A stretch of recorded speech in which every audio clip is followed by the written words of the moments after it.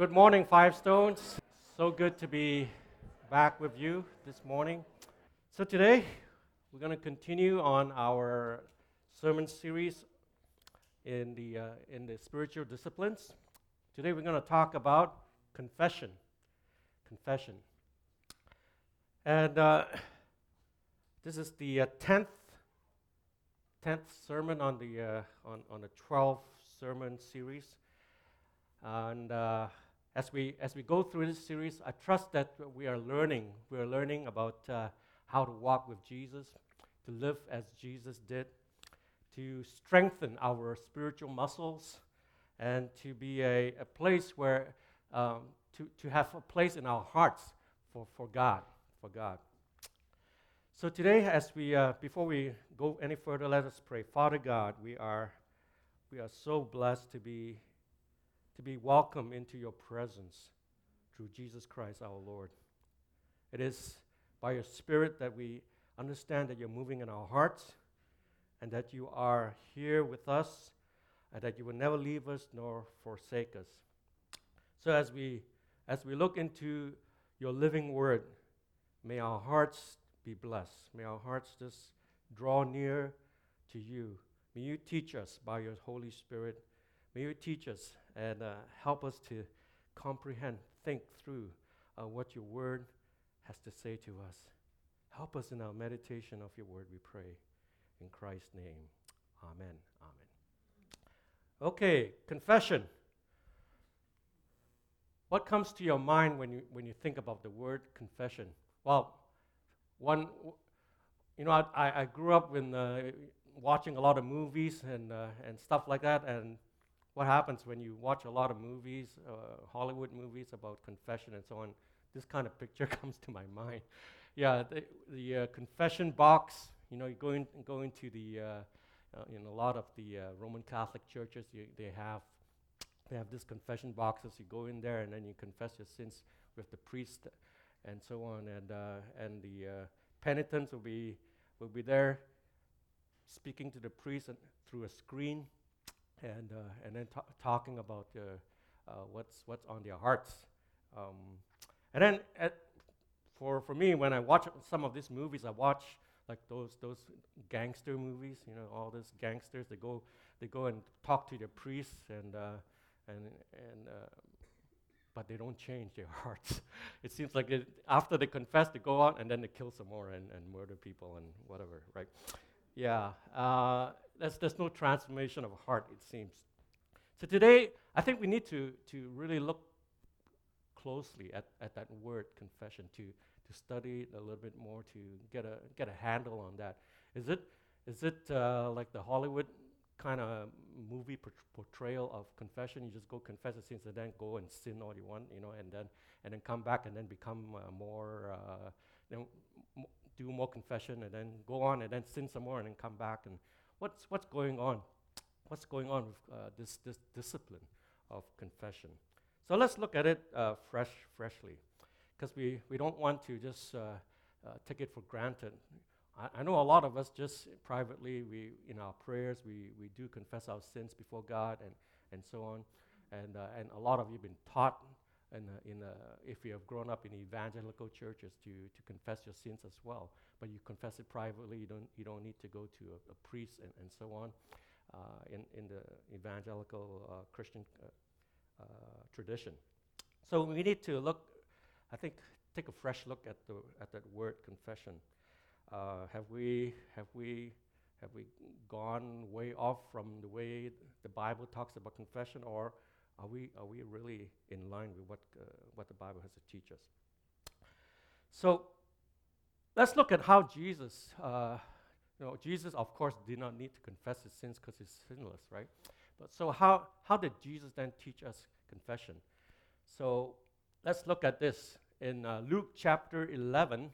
Verses 1 to 4, reading from the New Testament for Everyone version of the Bible. And so here it is. Once Jesus was praying in a particular place. When he had finished, one of his disciples approached. "Teach us to pray, Master," he said, just like John taught his disciples. "When you pray, replied Jesus. This is what to say.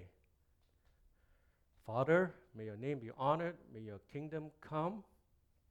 Give us each day our daily bread, and forgive us our sins, since we too forgive our debtors. And don't put us to the test. And it seems to me in what we commonly call the Lord's Prayer, which is actually not the Lord's Prayer, but actually the disciples' prayer, because this is what the disciples are to pray. And in this prayerful discipleship, Jesus is teaching his disciples, forgive us our sins. There's a place for confession. Forgive us our sins, since we too forgive our debtors. I want you all to look at just examine the context of this passage of Scripture. It says, once Jesus was praying in a particular place, when he had finished, one of his disciples approached.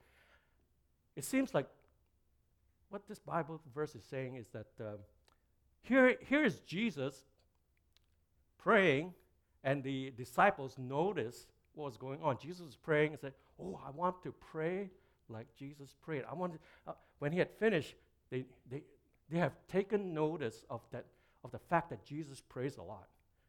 And then when he had finished, the disciples, one of them approached, says, "Teach us to pray." Now, think about this word, teach us to pray. He did not say teach us how to pray, but teach us to pray. Notice the difference? Teach us to pray. Why did the disciple say that? To teach us to pray. Because they already knew how to pray. How? How do I know that? Well, if you grew up in a Jewish tradition, you've been taught prayer upside down and inside and out everywhere, right? They even have a book called the Book of Psalms, which is their book of prayer, and they recite that. They know it, and they know how to pray. But something else is being said here by the disciples. He's saying, "Teach us to pray, Master." Like you really pray. You really pray, and seems things happen when you pray. Teach us to pray like that. Teach us to pray just like John taught his disciples. So Jesus taught them, "May your name be honored, Father. May your name be honored." Sometimes I wonder, way back, I don't know how many years ago, I read this book, and this book, it talked about the name of God. It's not very well honored, especially in those of us who grew up in the evangelical churches, because we hear many times the name of God is not being honored, and the author was saying something about, did you notice that some of the times when you listen to the prayers of our evangelical church friends, it seems like they don't really honor God. How? Because they keep repeating the name of God. Can you imagine, he was saying, can you imagine if, let's say you have a friend who comes to you, and every sentence, they begin every sentence with your name and then end every sentence with your name again. And every few words, they keep saying your name. You get annoyed, right? You get, hey, Andrew, what about this, Andrew? Hey, Andrew, again, what about this? And then they keep using the name of God, and the name of God is not being, if you think about it, the name of God is not being honored when we keep repeating without thinking, right? Without really having any sense of, let your name be honored, God, right? Let your name be honored. The Jewish folks, they grew up with a sense of not even saying the name of God aloud, because they are afraid of profaning the name, or not having a reverent attitude towards the name of God. May your name be honored. Sometimes I get convicted too, like I use God's name as a comma rather rather than you just pause and then suddenly you got nothing to say and then use His name as a comma, rather than reverencing, worshiping the name of God. And I get that, like we sometimes, as Christians, we get carried away with prayer, and then we start without thinking. I want to call that comma coma. We get into a comma coma where we use the name of God as a comma, as something just to fill in the blanks when we don't know what to say anymore.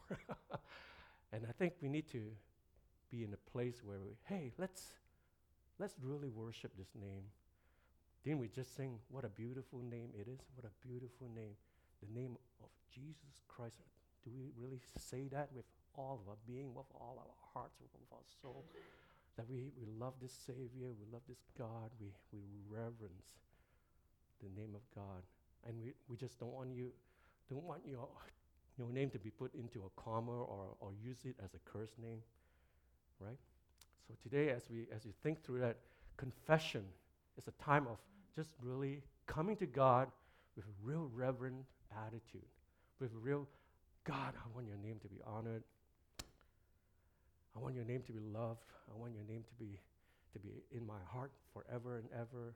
I want your name to be lifted high, exalted, and honored and worshiped, because it's a beautiful, beautiful name, the name of Jesus Christ, my Lord.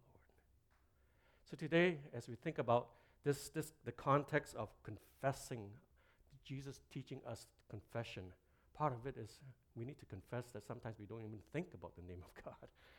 We don't even reverence His name very properly, and then to really come to God with a sense of, yes, forgive us when we have used your name wrongly, when we have used your name as if it's just a something just to end off our sentences in prayer. So think about how we give glory and honor and reverence to the name of God, and ask God to really change our hearts in the way that we go to God. Now, the name of that Jesus used, Father, said, Father, may your name be honored. That name, Abba, in the Aramaic, has a sense of intimacy. It's a child calling out to the father figure in the context of a Jewish home, and it has a sense of they're not totally equal, right? And sometimes we see in evangelical culture, we always seem to have this sense of, hey, Jesus is my buddy, and he's gonna be, like a sense of we are so equal that we share everything, but really, when you think about it, God is, His name is the name that is above all names, isn't it? And God's name is totally different from our name. His name is holy, set apart. That's what the Bible tells us. His name is set apart. His name is holy. So today, as we think about confession, think about how maybe we have not really think through what we say to God, and sometimes, in the excitement of prayer, we get it all confused. The Father is Jesus, or the Jesus is Father, but really, the Father is not Jesus, right? Jesus is not the Father. They are distinct persons in the Holy Trinity, and we need to get some of our theology right too, as we think about it. And sometimes we do get a little bit excited in our prayers, and we blurt it out. And me too, get all confused, right? The Holy Spirit is Jesus, and so on. We get confused, and maybe it's time to really reverence the name of God. Really think through, to love God with all our heart, soul, and mind, right? To really think through what we are saying to God, and to really believe in the power of His name, and to trust that name which is above every other name. So, in the context of prayerful discipleship, of learning to pray, Jesus taught us to really pray with confession. Forgive us our sins, since we too, and there's this sense of following through. Not only that we get our sins forgiven by God, but that we too live out in the grace and the mercy of God, that we too forgive all our debtors, that we too need to lay down our arms, and when we have people that have hurt us or say mean things to us, God, we forgive them too, right? All our debtors. And don't put us to the test. Don't put us to the test, meaning, I think, a sense of life is hard. We're going through all kinds of trials and temptations. And one of those trials and temptations are those who are indebted to us, and we want to demand a pound of flesh. And God says to us, Jesus, our Lord, is teaching us, give that grace, give that mercy as well to others. But when we see other people hurting us and putting us to the test, oh God, have mercy on us. Have mercy on us. We too ask for that. So when it comes to confession, Jesus, I think, is teaching us to come to him with a sense of worship, with a sense of really following him, that he is not just your daddy, but somebody whose name is above every other name. And that he's not just somebody that you can pull out, from your pocket. This is my personal phone, and this is my personal friend, or whatever it is, and just reverence the name of God. He is not your personal assistant, right? He's not someone who comes. He comes as one who loves you, who wants to be intimate with you, and who wants to be a father to his child. So today, think through what we are saying when we are confessing or when we're praying. In the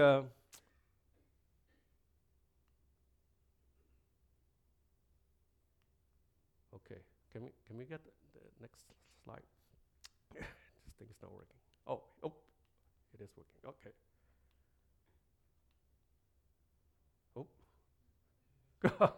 I'm going back. Okay. Right. Okay. I remember way back, I was taught this acrostic here: adoration, confession, thanksgiving, and supplication. The word acts. And when it comes to in my tradition that I grew up with, this is how I was discipled to pray.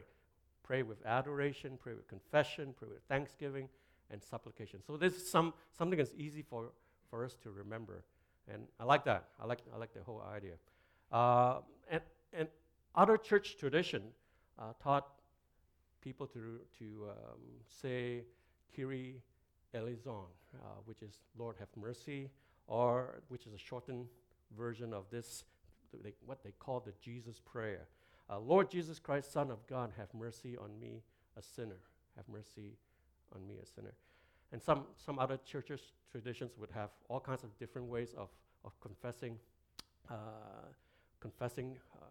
sins, or confessing what's happening in their hearts and their lives. So I don't know all your traditions, I don't know all your customs. Maybe this is a way for us helpful for us to think through how we could live a life that is confessing, that follows Jesus in the way that he wants us to live, to repeat this sense of humility in our hearts and our lives. Forgive us our sins as we forgive those who are indebted to us, right? So today, as we look at that, confession, discipline of confession. This is a quote that I took from Richard Foster. Confession is the spiritual discipline that allows us to enter into the grace and mercy of God in such a way that we experience forgiveness and healing for the sins and sorrows of the past. It is the cross of Jesus Christ that makes both the forgiveness and the healing a reality. I like this. This is about the cross of Jesus Christ. Without the cross, the discipline of confession would be only psychologically therapeutic. And I think that's very true. We need to place the cross of Christ right at the front and center of what it means to be confessing our sins. It is through the cross that we get this forgiveness of sins. It is through the cross that we get this healing from our crooked way of life. So, as we look at the scriptures again, it says here in 1 John 1, verses 8 to 10, if we say that we have no sin, we deceive ourselves and the truth is not in us. If we confess our sins, He is faithful and just to forgive us all unrighteousness. If we say that we have not sinned, we make Him out to be a liar, and His word is not in us. So confession restores our fellowship with God. If we confess our sins, He will be there, faithful and just to forgive us our sins and cleanse us from all unrighteousness. As we think through, I was thinking through how I was discipled way back as a teenager. And one of the verses that they keep drilling into me is this, we need to confess our sins. We need to get this right, because if we get this right, you know that you will be forgiven and you will be cleansed from all unrighteousness. And it was drilled into me from a very young age. Now, I want to confess also that I wasn't a Christian as a young person. I didn't grow up in a Christian home. I grew up in a Taoist, Buddhist slash, I don't know what, Chinese type religion kind of home, and so I didn't grow up in a Christian home. I didn't pray a lot. I wasn't part of my tradition. More of an atheist than anything. And then went to school. It was a Roman Catholic school, and in Malaysia, where I grew up, schools are always divided into girls' school and then boys' school. There's no mixing of the sexes. Just either you are in a girls' school or a boys' school, and so part of my growing up was like I got a real almost what do you call it, a sense of aversion to girls, like they say, oh, girls are yucky or whatever at a very young age. Yeah, and then I grew up into a teenager, and then it all changed, right? Yeah, girls are not yucky anymore. In fact, but I was in a boys' school, right? So we don't get to go and meet a lot of girls, and so where do you go to meet girls? You go to church. Yeah, you go to church, and so that was a drawing card for me when I was going to church. It was as a teenager, around 15 years old, I started to go to church not because I wanted to know God or anything, or that preacher was so good, like I have to go and listen. I mean, he is just so charismatic, so wonderful.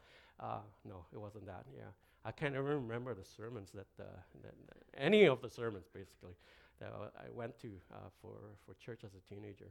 So I went to church not to meet God or to worship or to do all those nice spiritual things. I went there just that girl is awesome. Yeah, that girl is super cute or whatever it is, and went there to do that. That was my purpose. Yeah. But then God slowly, as I attended church, God slowly changed my heart, and I began to get involved in the whole sense of attending churches changed suddenly as it seems like the Word of God just changed me, and I remember one time there was this wonderful song that was played in church, and was based on Romans chapter 5. Therefore, being justified by faith, we have peace with God through our Lord Jesus Christ. And that the love of God is shared abroad in my heart, in our hearts, by the Holy Spirit. And that while we were yet sinners, Christ died for us. And that song just kept repeating in my heart. And those words from Scripture just suddenly one day, while I was, because I love that song. Why? Because it was done to like a 60s pop rock song, and it was a really nice tune, with C, A minor, F, and G, and it was easy to play on the guitar, and it got me. That song got me, and it became like a earworm, right? Just kind of played in my ear, and then it moved into my heart. And at that time, as I was playing this song, just quietly by myself in my house, it seems like the Lord spoke to my heart that I am justified by faith. And then I placed my faith in God. And then something warm, something beautiful just happened in my heart, and I just felt that the love of God is truly shared abroad in my heart through the Holy Spirit. And I began to follow God after that. It wasn't a perfect following of God. I mean, I still was, part of it, going to church was to see girls, right? But God did a slow movement in my heart towards Him. And I was changed. And the confession of sin came as a result of a fact that Jesus loved me even while I was still a sinner. Confession came easier when I knew that there was a guarantee that I will be loved, and I will be forgiven, and I will be welcome.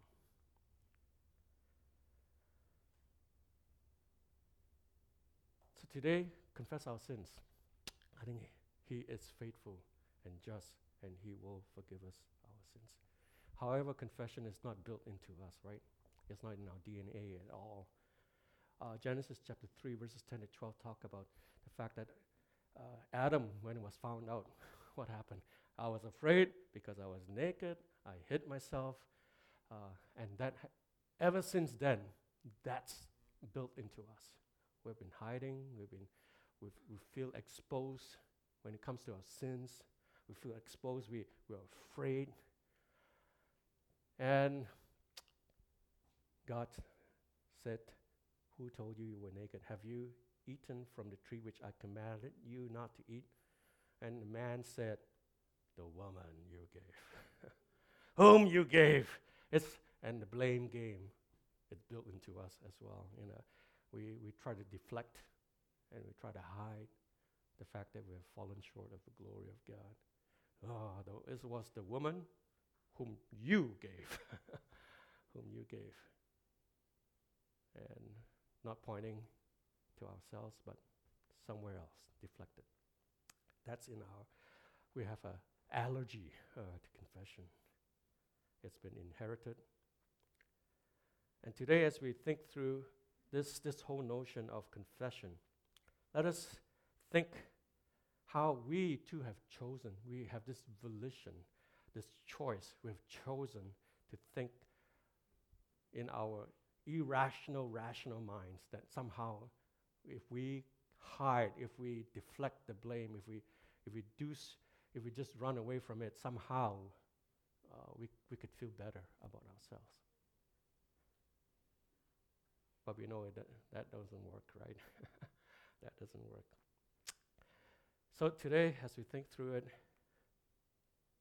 confession is really a difficult discipline for us, because we all too often view the believing community as a fellowship of saints before we see it as a fellowship of sinners.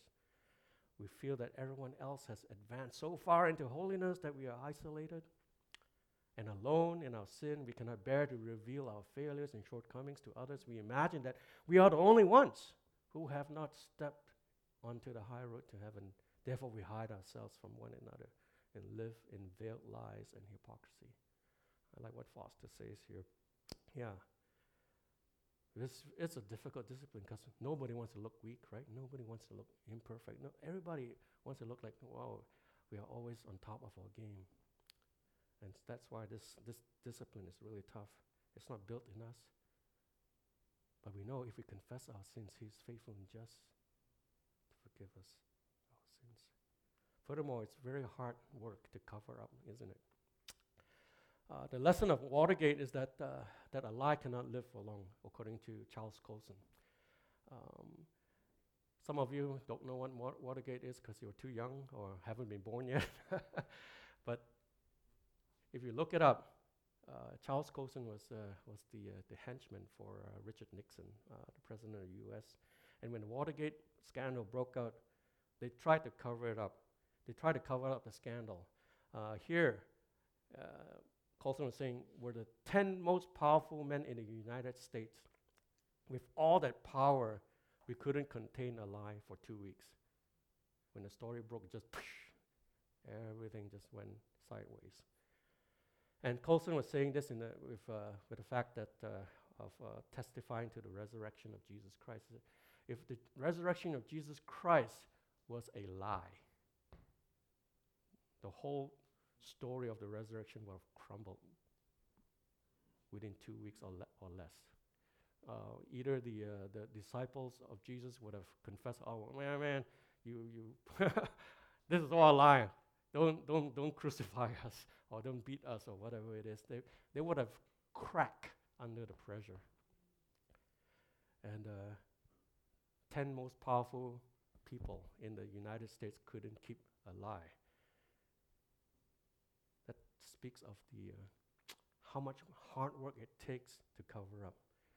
So Psalm 32 verse 3 says this: "When I refused to confess my sin, my body wasted away, and I groaned all day long." And I groan all day long. It's really hard when we keep it in us. Maybe some of us are suffering from psychosomatic illnesses. Maybe it's the fact that we haven't confessed our hearts to our God.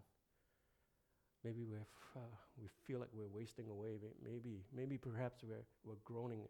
It's because we haven't been real with God. We've hidden. We hide. We ran away. We blame, or we do something that we think in our rational mind is a way to get feeling good again. So today, think through how rough it is to hide, how rough it is to try to cover up. The Bible tells us about how the Apostle Peter, if you think through it, all 4 Gospels, Matthew, Mark, Luke, and John, they all talk about this Apostle Peter's betrayal of Jesus. And Peter wept very, very bitterly. He really regretted the fact that he actually did betray Jesus. But think about it. Reflect on the power of Peter's story in the context of the first century. Think about the first century when all this was happening. Think about even today in the Middle East, the honor code. It is such a huge thing to not be filled with shame. And to think through Peter going through telling that story. How did the early church knew about this story? And it's even recorded in all 4 Gospels. How did they know? I believe it's because Peter publicly confessed his sin. He confessed and he wept bitterly. All of this tells us that it is also part of following Christ. When we come and be real with ourselves, but then think about how powerful that story is and how much hope it gives to others. when they see even the great Apostle Peter, the one who it's basically the rock of the church now. He confessed. He became real to us and to the church back then. Think about Apostle Paul's transformation story. Think about how he too was lived out confession. Now, in Philippians chapter 3, verse 6, talks about his background. It says, descent, Hebrew through and through. Torah observance, knowing the book of, first 5 books of the Bible, a Pharisee. Zealous, I persecuted the church. Official status under the law, blameless. So, zealous, I persecuted the church. I was the one that was really, really zealous for God. I really lived for God. And then think about 1 Corinthians chapter 15, verse 8 to 9. As to one ripped from the womb, he appeared even to me. I'm the least of the apostles, you see. In fact, I don't really deserve to be called an apostle at all because I persecuted God's church. I persecuted. I think this was not something that he loved very much about himself. Paul was, a few times here mentioned about, I persecuted. This is something that hurts him because he has persecuted the church that Jesus loved. And it hurt him a lot. But why did he do that? Why did he go out and persecuted the church? Because he was living under the tradition of zeal. See, Psalm 106, and you know Numbers chapter 25 too. The story is told that Phinehas stood up and intervened when there was this huge outbreak of a plague that was going on, and Phinehas stood up and basically executed and killed 2 people. One of them was a son of the leader of the Israelites, and then the other was Cosby, who is a daughter of a Midianite chief, and they were not supposed to intermarry. And why?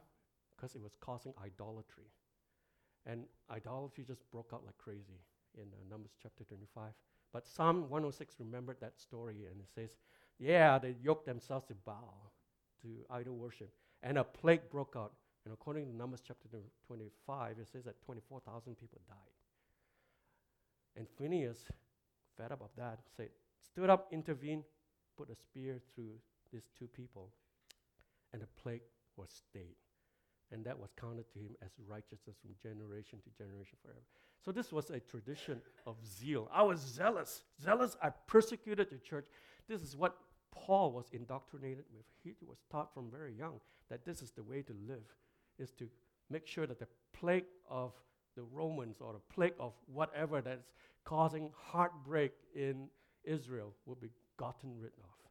And so, under this tradition of zeal, he thought he was serving the God of Abraham, Jacob, and Isaac. He thought that he was serving God with this zeal, this tradition of zeal. So he stood up and he persecuted the church because he thought he was doing the right thing. He was doing the right thing. But we also know that this, as he was confronted by Jesus, in Acts chapter 9, it talks about how he changed because he now knew he was persecuting the God that he thought he loved and served. And he persecuted the church. And I think perhaps this is one of the thorns in his flesh that's recorded in 2 Corinthians chapter 12, verses 7 and 8. I don't know for sure because Bible scholars couldn't figure out what thorn in the flesh actually means. But this could be one of it. This could be the thing that has filled his heart with regret, filled his heart with pain every time he thinks about it. How he has persecuted the very people of God that Jesus loved. But he thought he was living in a tradition of zeal. He thought that he was going to put an end to the rebellion of this godless people. And as a result of that, we get this story. He confessed, I persecuted the church of God. I persecuted. And today, I think we need to learn from all these transformation stories, all these Bible stories throughout the narrative of Scripture, that all these giants of the faith, they all have things in their hearts, in their lives, that seem to be scandalous and seem to be saying things that would have filled people with a lot of shame. You know, like David, a man after God's own heart, they say, but he had adultery, he had murder, and so on. But how do we all know about those stories? It's because they all confessed, right? They all told the real story, the truth. And the same thing will happen to us who are all messed up. We are all messed up. We all have things that we are ashamed of. And to a messed up church, think about the book of 1 Corinthians. This is a messed up church, right? The Corinthian church. I mean, they had all kinds of crazy things going on in that church. All kinds of sexual sins to immorality to all kinds of suing each other as a church people. And what is Paul's first few words to them? 1 Corinthians chapter 1 verse 3 says, grace and peace to you, right? Grace and peace to you from our God, our Father and the Lord Jesus Christ. This was always God's posture towards his people. Remember the Aaronic blessing, the priestly blessing that's given in Numbers chapter 6? The Lord said to Moses, see, it is the Lord that said to Moses, tell Aaron and his sons, you who are the priests, tell them, this is how you are to bless Israel, the Israelites. Say to them, the Lord bless you and keep you. The Lord make his face shine on you and be gracious to you. And the Lord turn his face toward you and give you peace, grace and peace, so that they will put my name on the Israelites and I will bless, not blast, bless them, right? And all this is Aaron, you the priest, this is what you are to say to them. This is how you are to bless the Israelites who are always in my face, right? And always causing me so much heartache and pain because they are so rebellious. But this is what you have to say to them. This is how you have to bless them with grace and with peace. This is always for a messed up Israel and for a messed up church. God's first few words to us is grace and peace. And it's always easier, even though it's our DNA to hide, it's always easier to come to the open arms of God when his words to us has always been right from the Old Testament to the New Testament. Grace and peace to you. So James chapter 5 verse 16 tells us this. Are any among you suffering? Let them pray. Are any cheerful? Let them sing psalms. Are any among you sick? They should call for the elders of the church and should pray over the sick person, anointing them with oil in the name of the Lord. Faithful prayer will rescue the sick person. The Lord will raise them up. If they've committed any sin, it will be given them.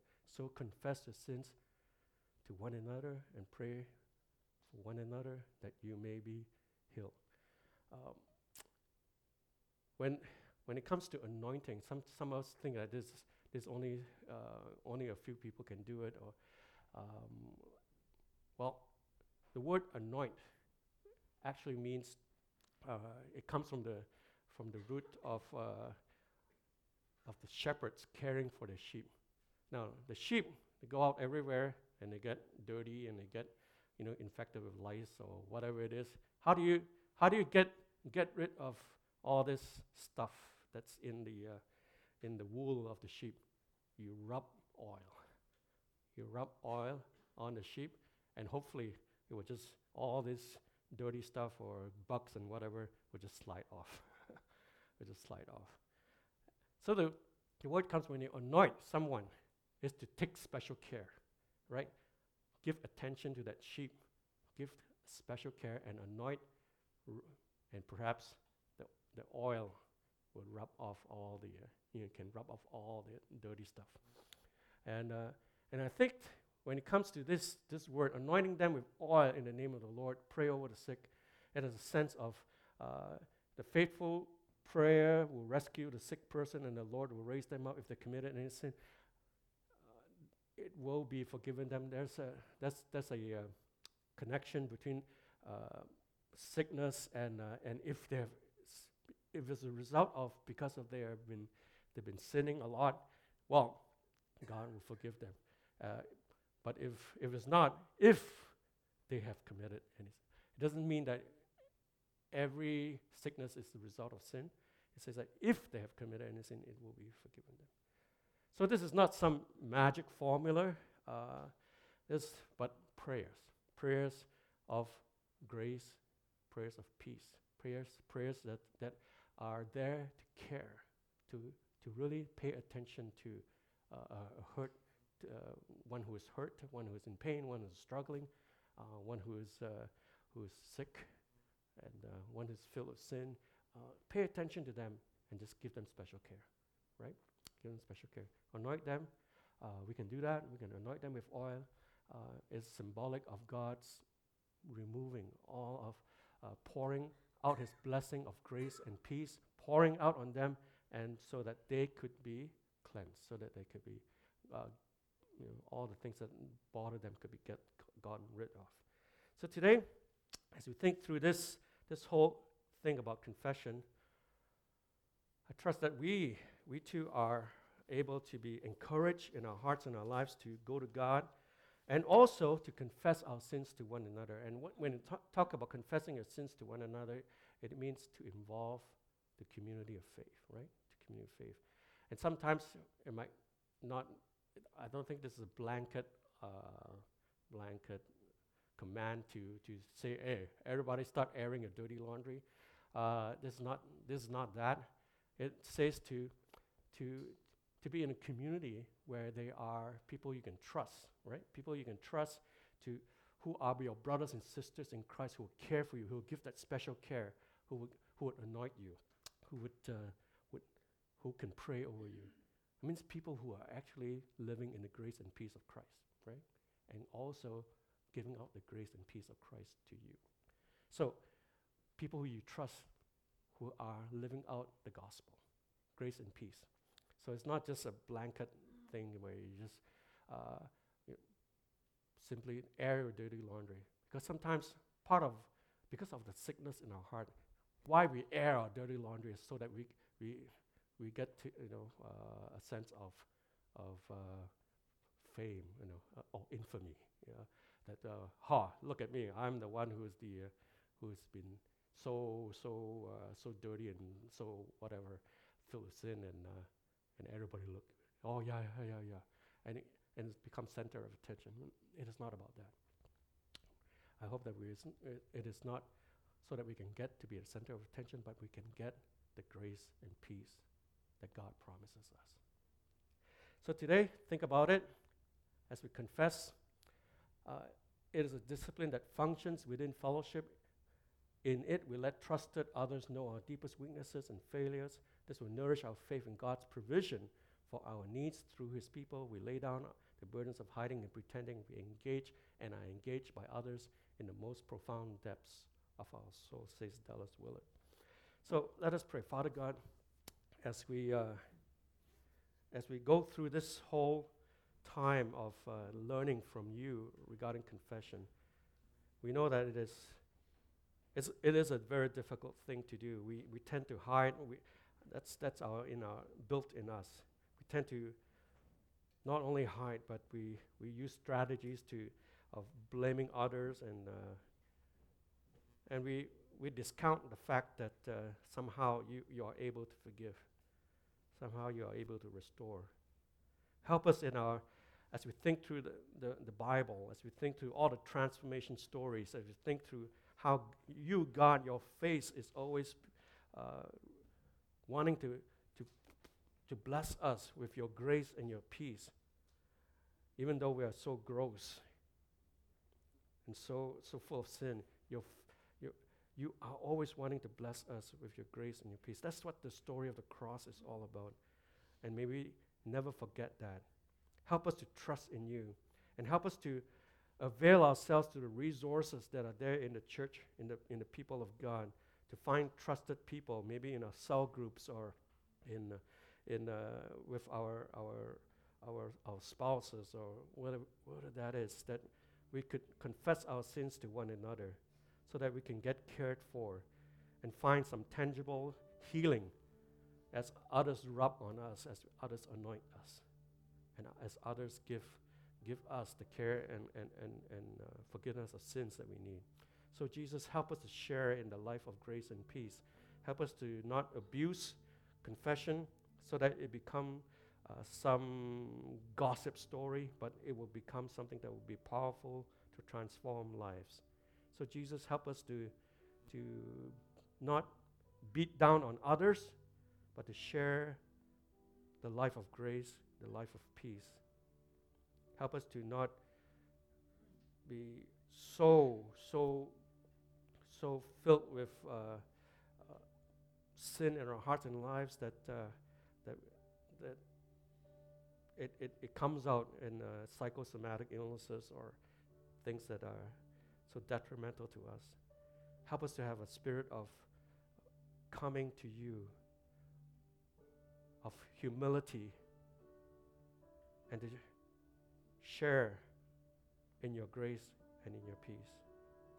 Help us to be a community that will not be just filled with stories of gossip, but a community that would truly express grace and peace as sins are confessed, as people are being cared for.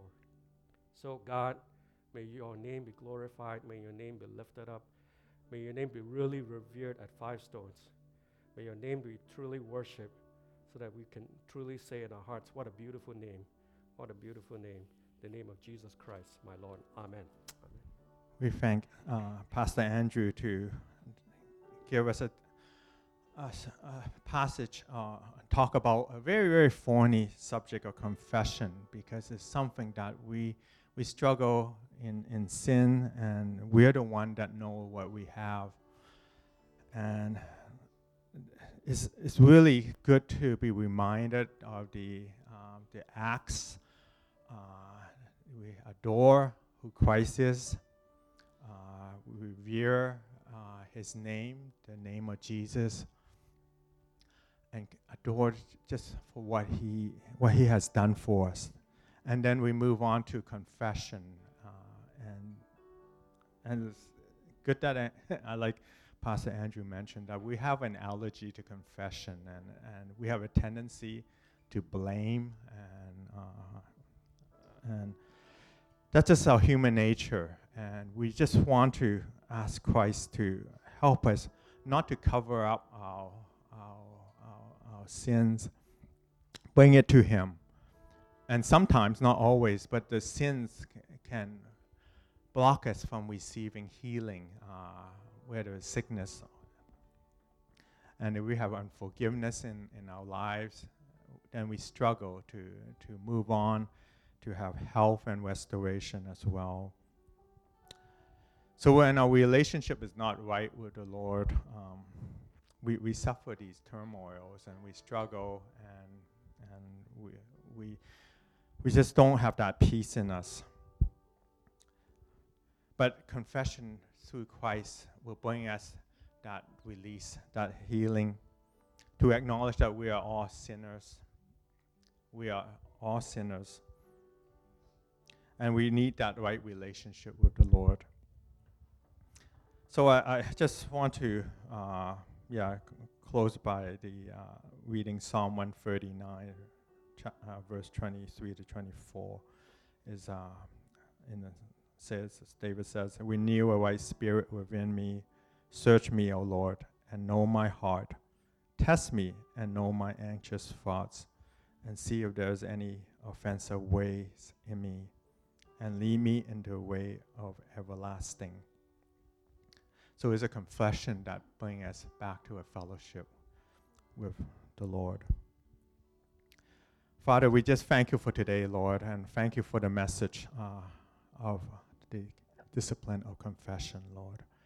And we struggle as sinners, Lord, but Father, we thank you for what you have done. And Father, we thank you that the blood of Jesus on the cross has restored us, and the sinners that you have made us saints, Lord.